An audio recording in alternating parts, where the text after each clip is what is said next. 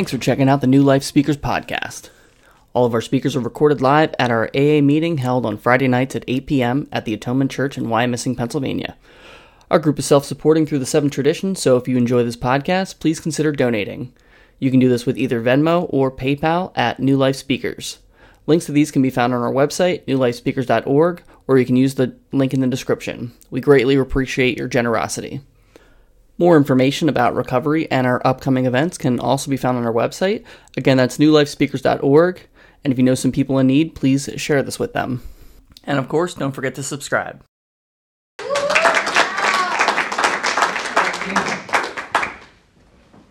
Hi, I'm Michelle, and I'm an alcoholic. Hi, Michelle.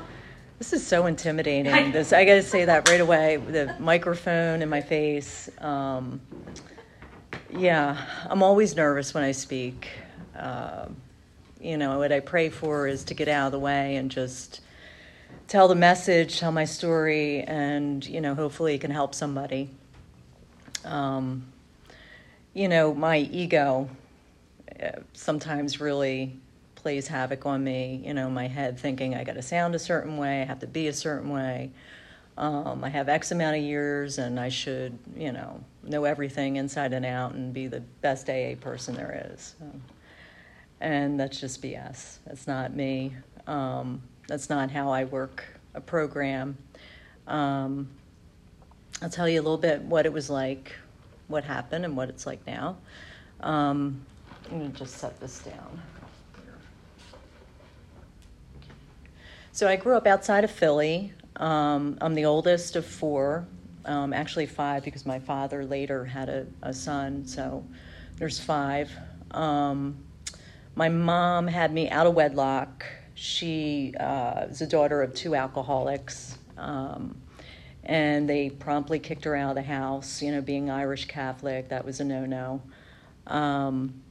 So she went to live with my aunt, who was married to an alcoholic, so alcohol was in my life right from the beginning. There was a lot of shame attached to that. I didn't know about it. I didn't know who my father was till I was 12. It was kept a secret, like a lot of other things in my family. And that's what alcoholic families do. Real good at keeping secrets and not talking about stuff.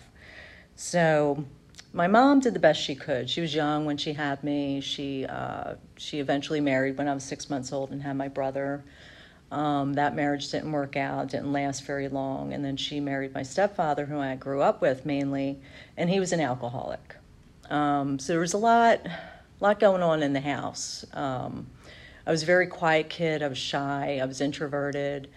I liked to read a lot. I spent a lot of time in my bedroom, tons of time in my bedroom, reading, drawing, whatever, just to escape. And, when my younger siblings came along, I took on, a role of a caretaker, cook and, take care of them, watch them. And, there was always a threat in my house. You couldn't go to the dinner table and, just eat and talk. If you went to reach for something, you might get threatened. So I learned early on just to really go into myself and not tell anybody what was going on because it wasn't safe.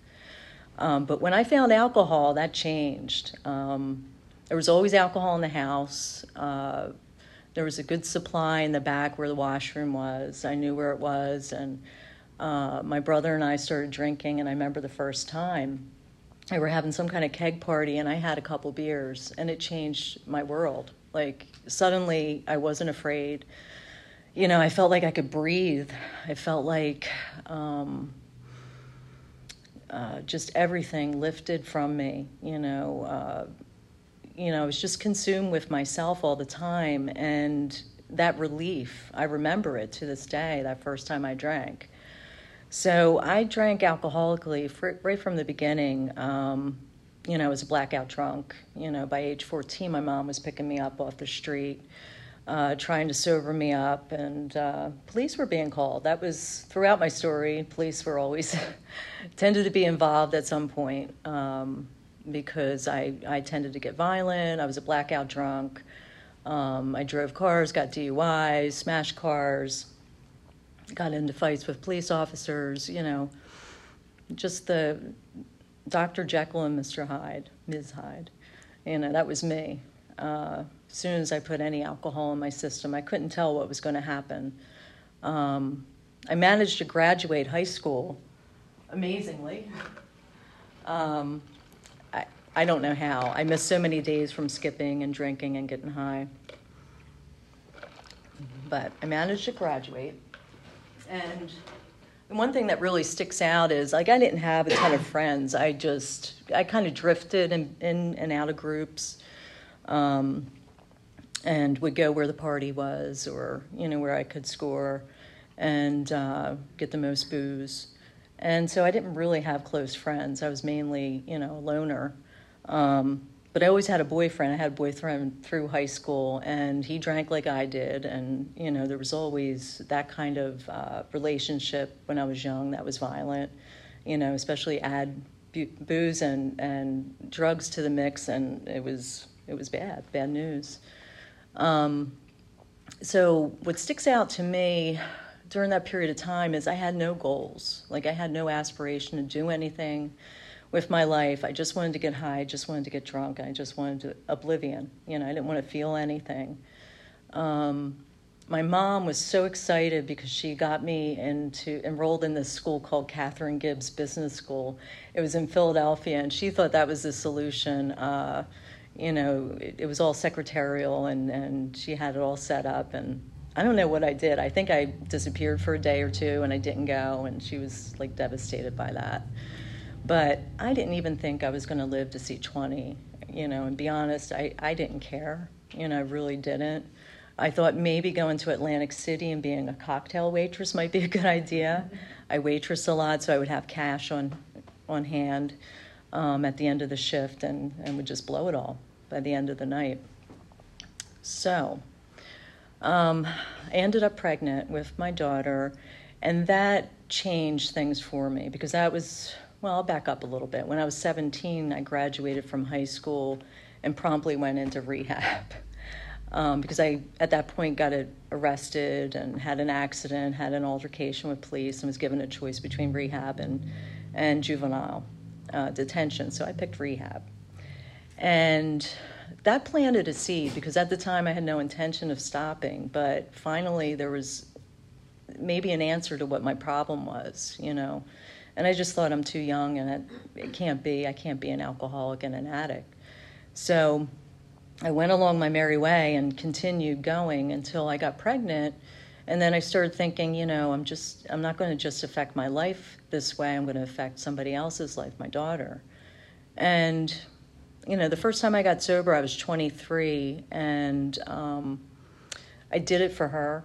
I did it for her mainly. I got sober outside of Pittsburgh. I had been in and out of AA in the Delaware County area since she was born, really. I would take her to meetings, and then, I'd go on a binge and go back and forth for a couple years like that until I moved out to Pittsburgh. And it kind of took me out of my whole situation, and I ended up going to meetings, and I ended up getting sober there, which was a miracle. My daughter mainly grew up with me sober, which, I'm so grateful for. She doesn't have a memory of me drinking at all. Still a lot of behaviors, but not me drunk on the floor.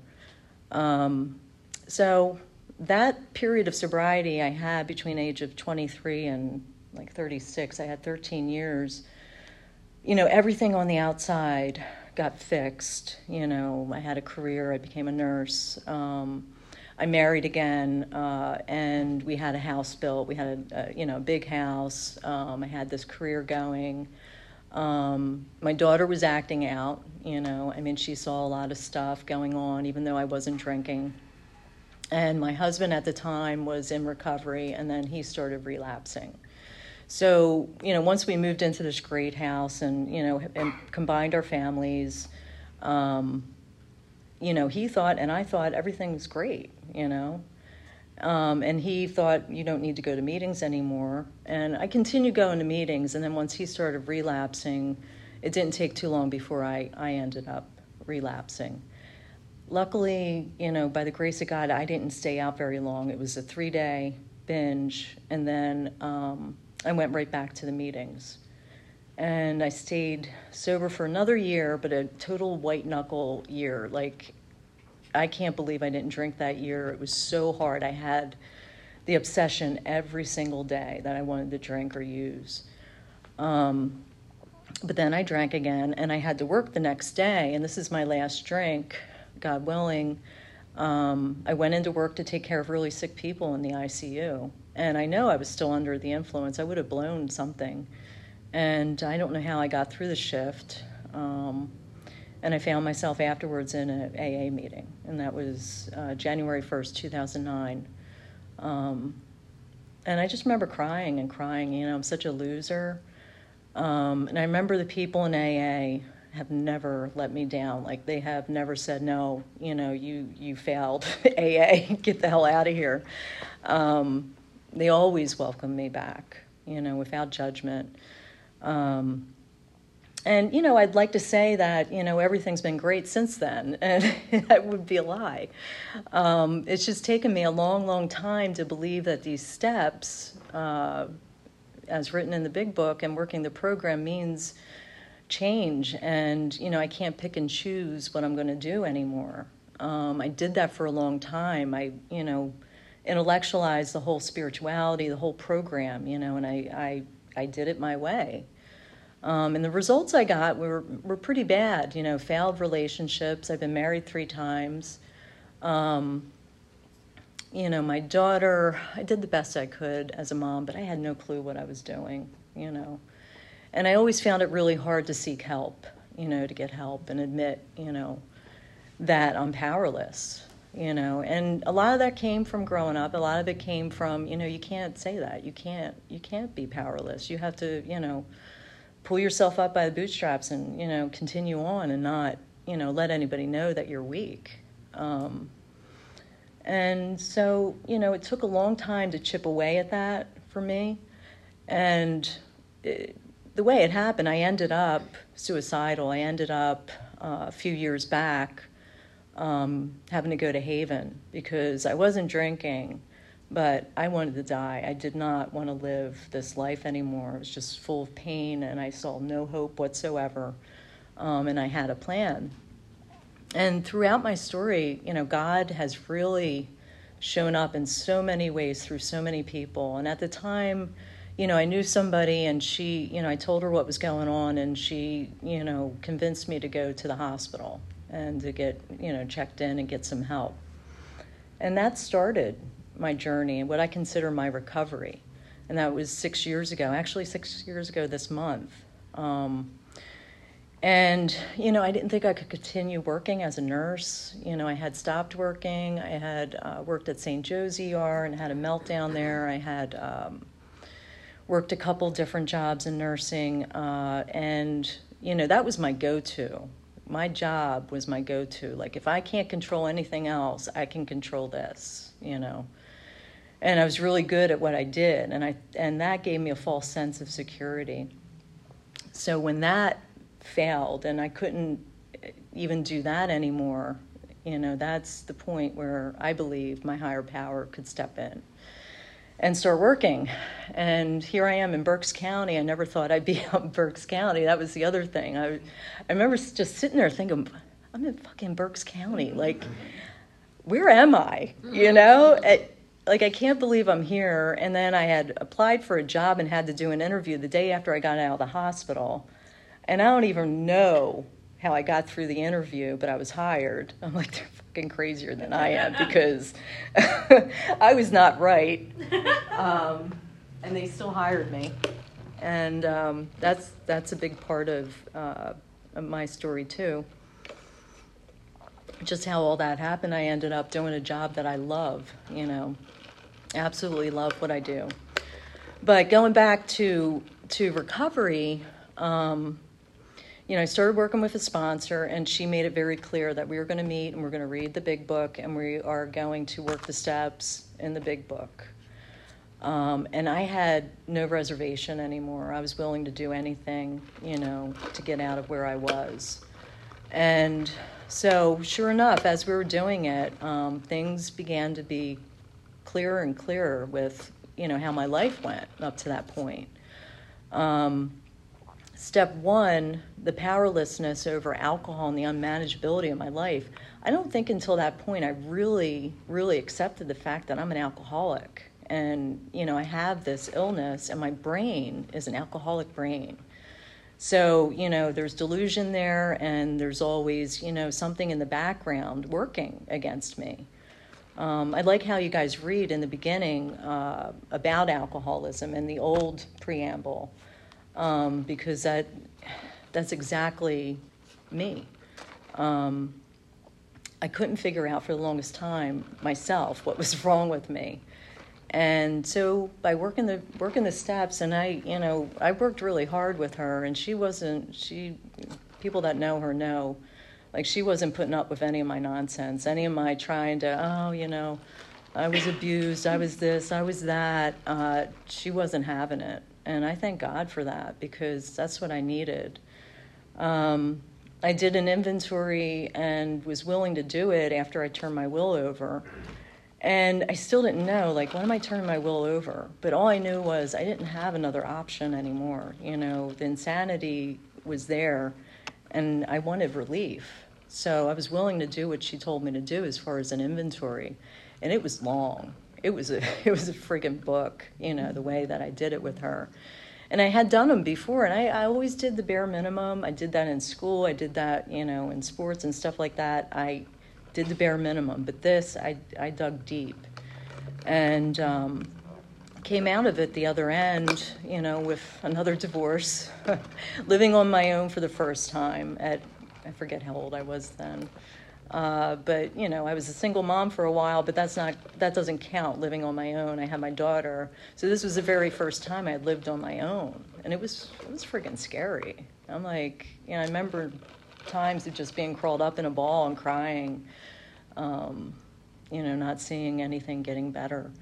But today it's a whole heck of a lot better.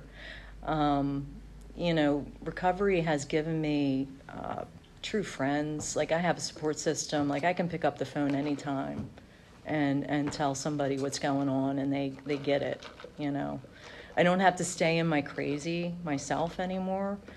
I might do it for a little bit, maybe 15 minutes now, compared to when, I was doing it my way. I would stay in that for weeks and weeks and get deeper and deeper into that. I can give back now. The biggest blessing is sponsoring other women. I've been put on a hold with that because my current sponsor, wants me to do more self-care and more focus on myself. And that's really hard. That's really hard for me because I'm by nature a caretaker.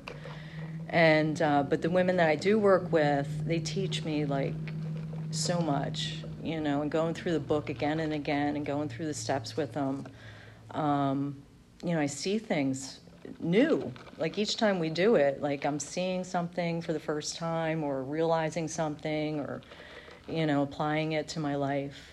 And I don't do it perfectly. And that's okay. I mean, I really struggled with, that perfectionism, and I still do. But I love where I'm at in life right now. I love it. I do things. I went fishing today. I caught a huge fish. This sucker was this big. No, I'm only kidding. But it was a trout, and that's what I was going for. So, but it gives me the opportunity to do things like that. It gives me the opportunity to have real relationships, with myself and other people. And it gives me hope, And I just do one day at a time still. Like when I get caught up in like future tripping and like, what's going to happen tomorrow? What's going to happen next week? How's this going to work out? How's that going to work out? I'm like totally missing the moment that I'm in. And, I'm not guaranteed tomorrow anyway. So I feel like I'm winding down. So I think that's all I have. Thank you, Diana. Thank you. Thanks for checking out this episode of the New Life Speakers Podcast. Please remember that our group is self-supporting through its 7 tradition. Donations can be made by clicking the link on our website, newlifespeakers.org. Tune in next week for a new speaker, and thanks for listening.